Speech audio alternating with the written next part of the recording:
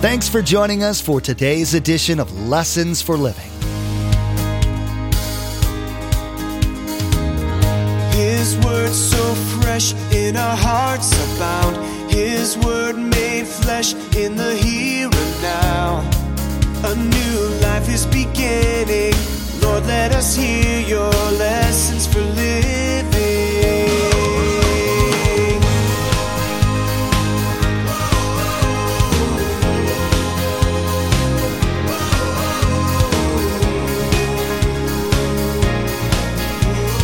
Lord, let us hear your lessons for living.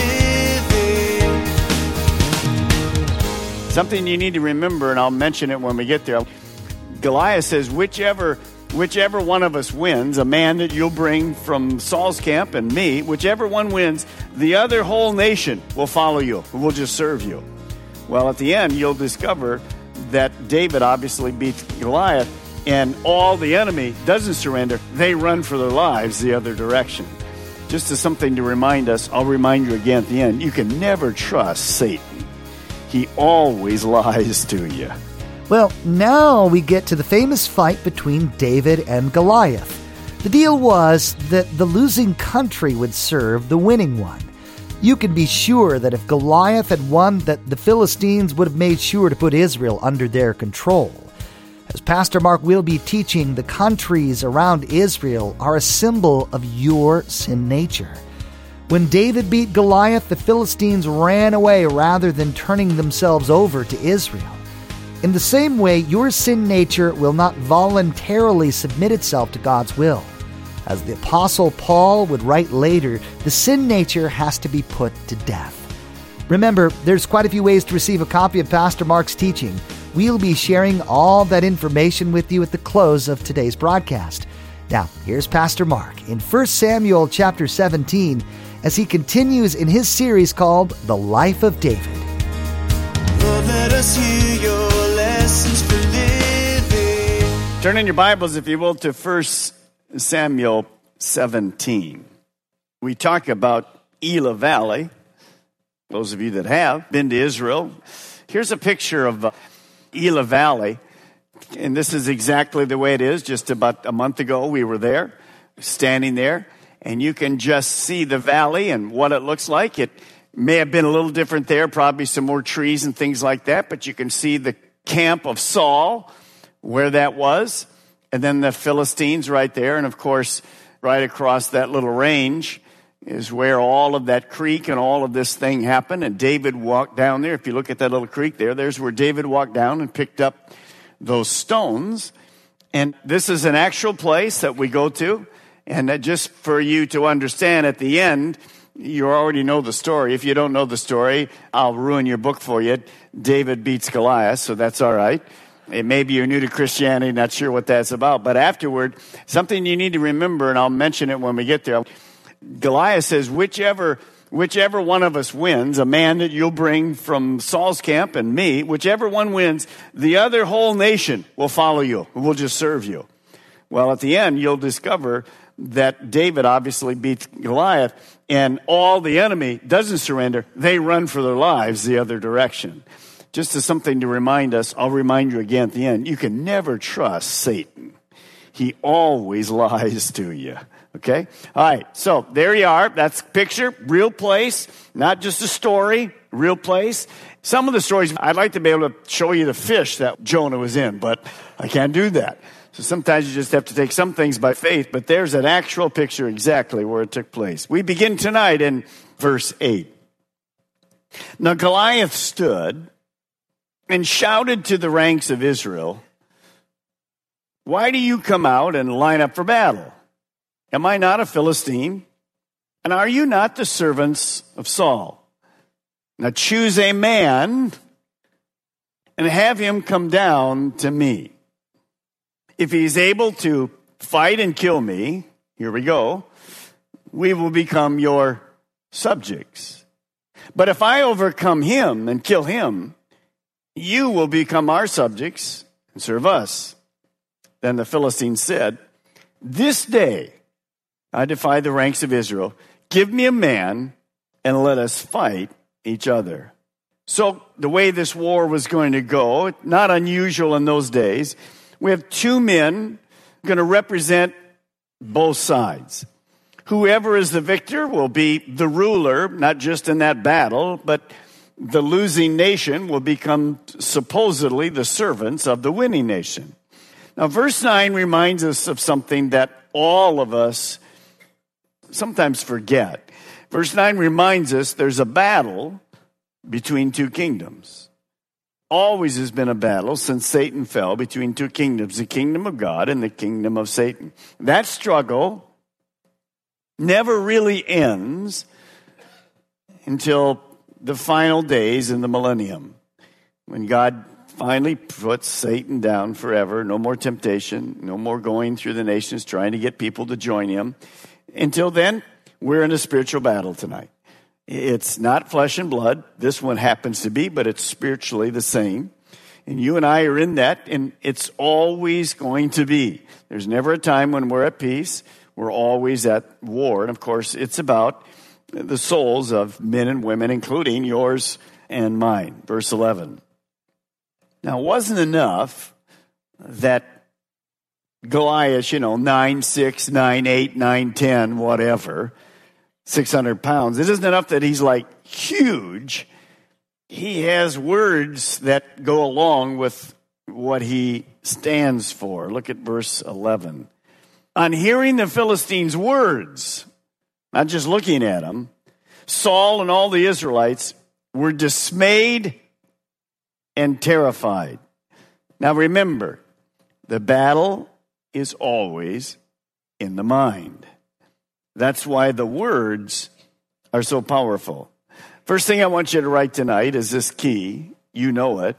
Satan loves to use the weapon of fear.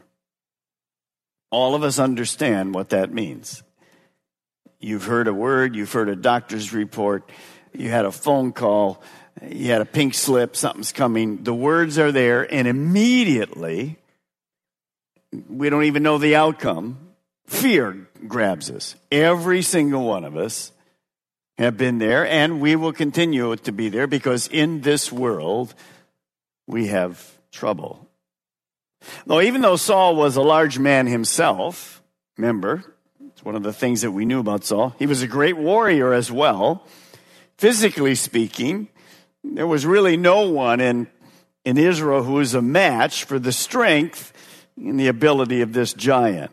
So the situation from man's viewpoint looked totally hopeless for God's people. The reason is King Saul, you remember when God said, I've had enough. You're not serving me. You're a man after your own heart. You're a man trying to promote yourself. I've had enough of you. And he removed the Spirit of God from him. So now Saul is a man standing by himself and trying to, work up the courage. He doesn't have God in the anointing on him.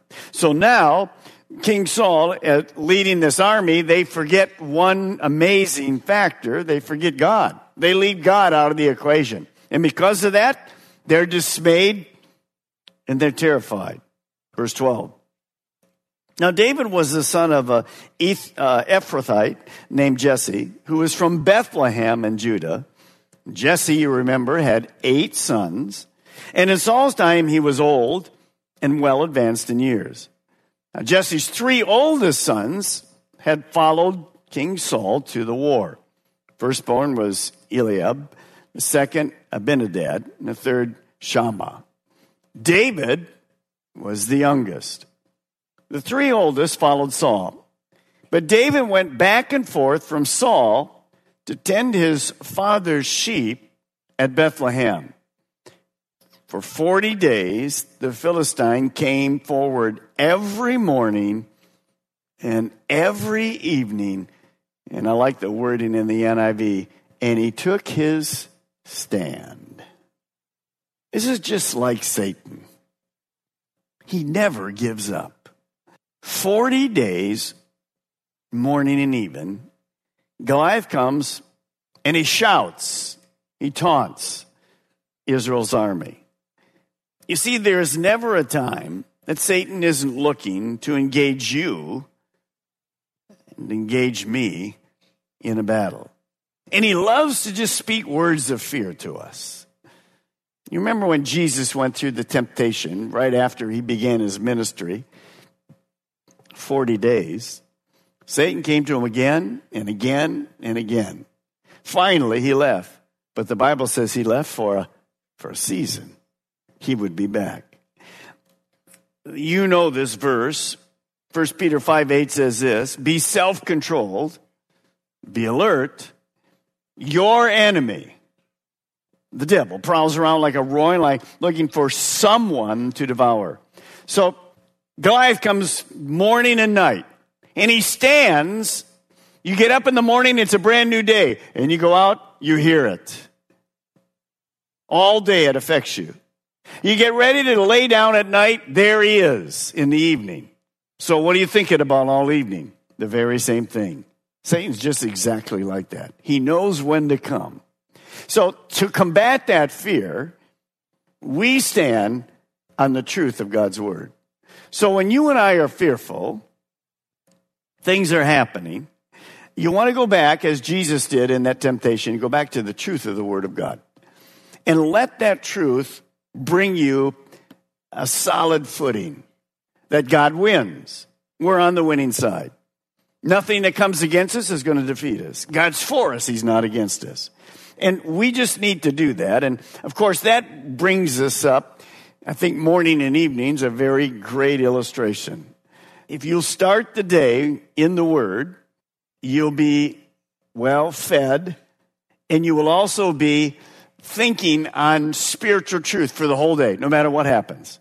And then, of course, in the evening, when you get ready to lie down, if there's a fear there, just say, God, you took care of me today. You're going to be there. Give me a good night's sleep. You'll be there in the morning. By the way, I blew it a couple times today, but I know this truth. Your mercies are new when? Every morning. Every morning. So Satan can be there twice a day. God can be there all the time for you as well. The whole truth, the importance of being in the Word of God. Now, verse 17. Now Jesse said to his son David, take this ephah of roasted grain and these 10 loaves of bread for your brothers and hurry to the camp. Take along these 10 cheeses to the commander of their unit. Now, if some of you haven't eaten tonight, I'll hurry right along here so you'll feel better. See how your brothers are and bring back some assurance for them. They are fighting with Saul and all the men of Israel in the valley of Elah, fighting against the Philistines. So we begin to see the great character again of David. He's the runt of the family. He's the little guy. He's the youngest. And he's going to get all the whatever needs to be done deal. He's the king.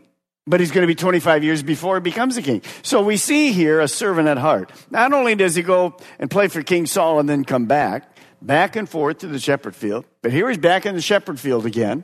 Dad says, hey, I want you to be like the Publix man. Take the bread, break the cheeses, take the grain, take some snacks to your brothers, bring back some news. So he's a servant at heart. He's not looking for military action. He's too young. He's simply obeying his father by taking food to through his brothers who are there supposedly fighting.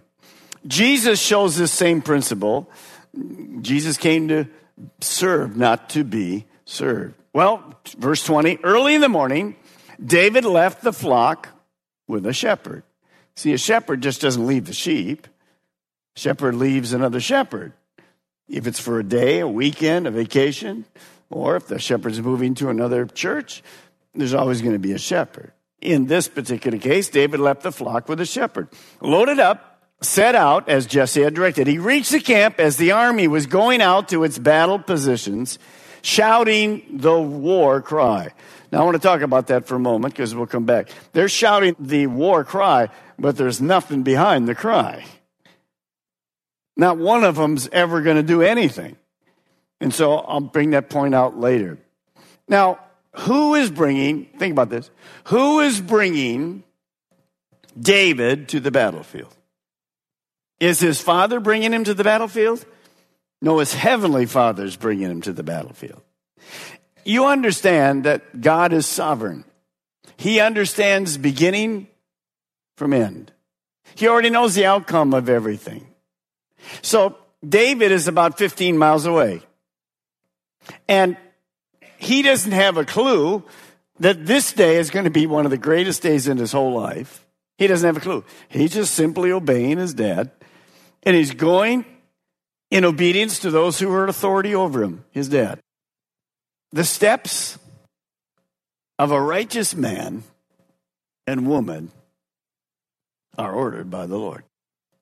Every step David takes that day are ordained by God.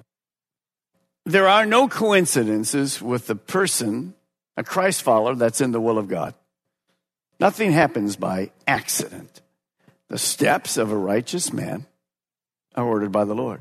Now, understand that as David is coming here, God's going to put a giant in front of him. He doesn't have a clue about that. It's going to be a big trial.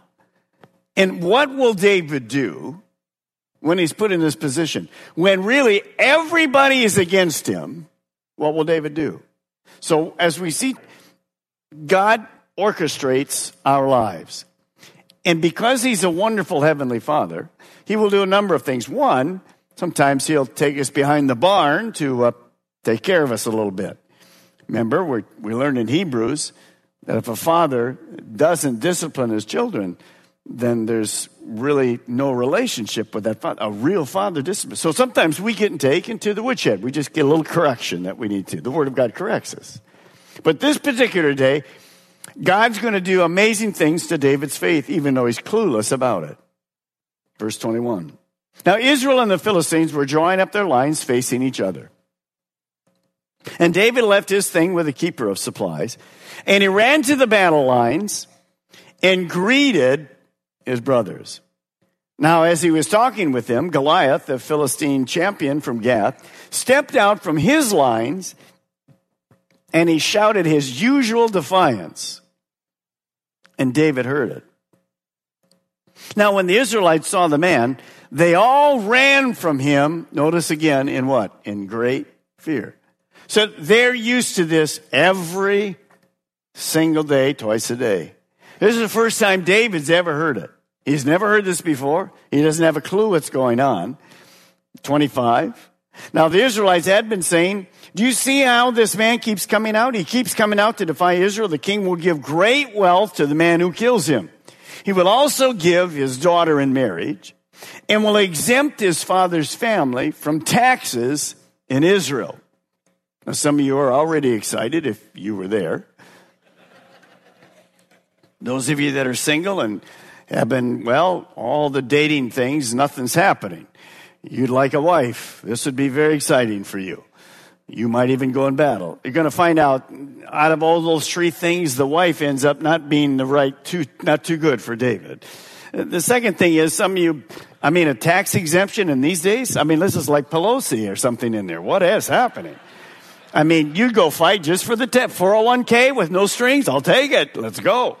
And of course, a big reward, a cash reward. Now, why all this stuff? Why these three things? Because King Saul can't find anybody to go. What are these? They're simply bribes. They're simply bribes. But as the guys look at it, there's no takers. There's zero takers because they're what? They're fearful. So King Saul is desperate. By the way, he should have gone himself. He's the king, but he's not going to go. So David, verse 26, asked the men standing near him, what will be done for the man who kills his Philistine and removes this disgrace from Israel? Now, who is this uncircumcised Philistine? By the way, we'll talk what that was all about.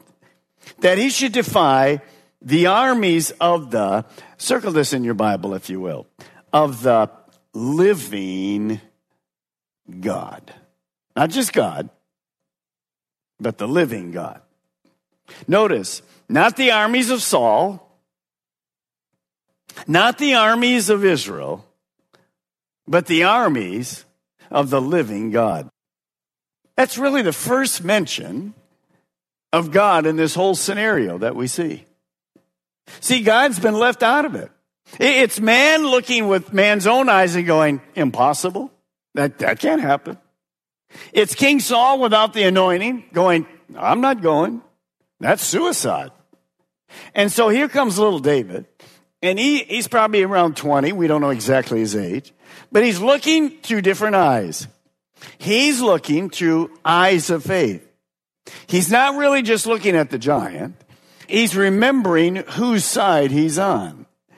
And by the way, David's probably looking, when he sees this guy, he understands hitting a target. And he's looking at this guy and going like, who could miss that? And it's like Pastor Dave, when he does orientation, he has this golf holes about this big, putting hole. I'd like to putt. I could do pretty good on the greens if the hole was that big. Well, David, instead of looking at the guy this big, he's going, who could miss that? I can hit that sucker, no problem. Why? Because of this. David knew this truth. Christ follower tonight, we have the only living God. There are none others. There's lots of other gods. We have the only living God. David knew that. A God that's touched with the feelings of our infirmity. A God who sits on the throne where Jesus is interceding for us 24/7. Jeremiah 10:10 says it like this. But the Lord is the only true God. He is the living God and the everlasting King. The whole earth trembles at his anger. The nations cannot stand up to his wrath. So that truth to David gave David hope, faith, and eventually an ability to step out and trust God. That should do the same for you and I tonight. When we face our own giants, to realize that we have the only living God, that should give us hope, should give us faith, give us the ability to step out and do what God requires us to do by trusting him. Verse 27. Now they repeated to him what they had been saying, gave them the rewards, money, tax deduction, life. This is what will be done for the man who kills him.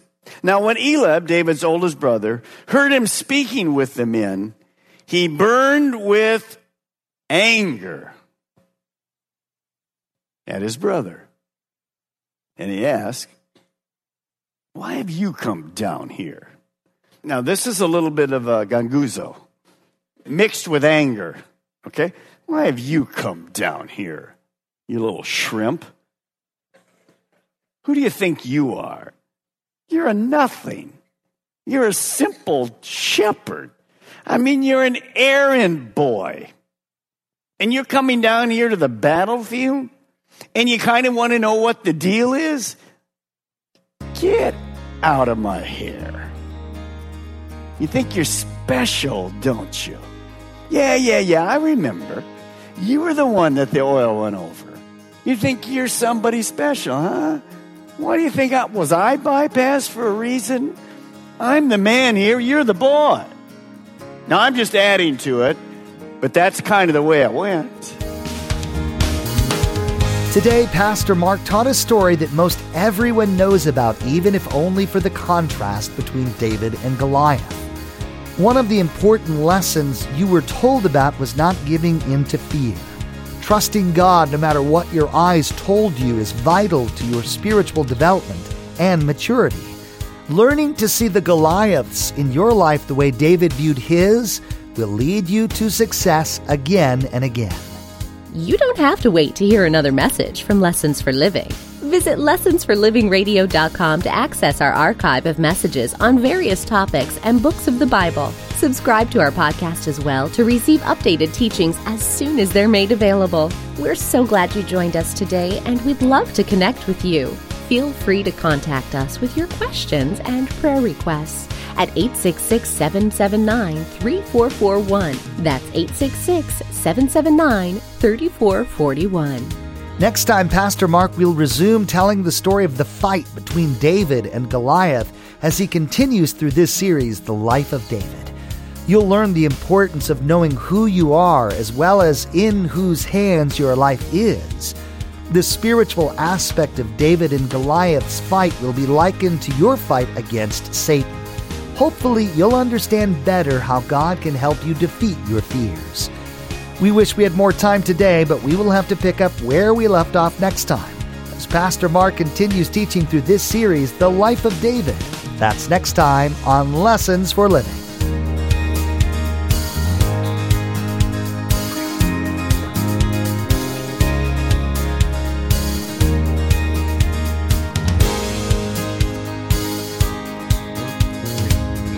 Our eyes have seen and our ears have heard His word made flesh in a hurting world. A new hope He is giving. Lord, let us hear your lessons.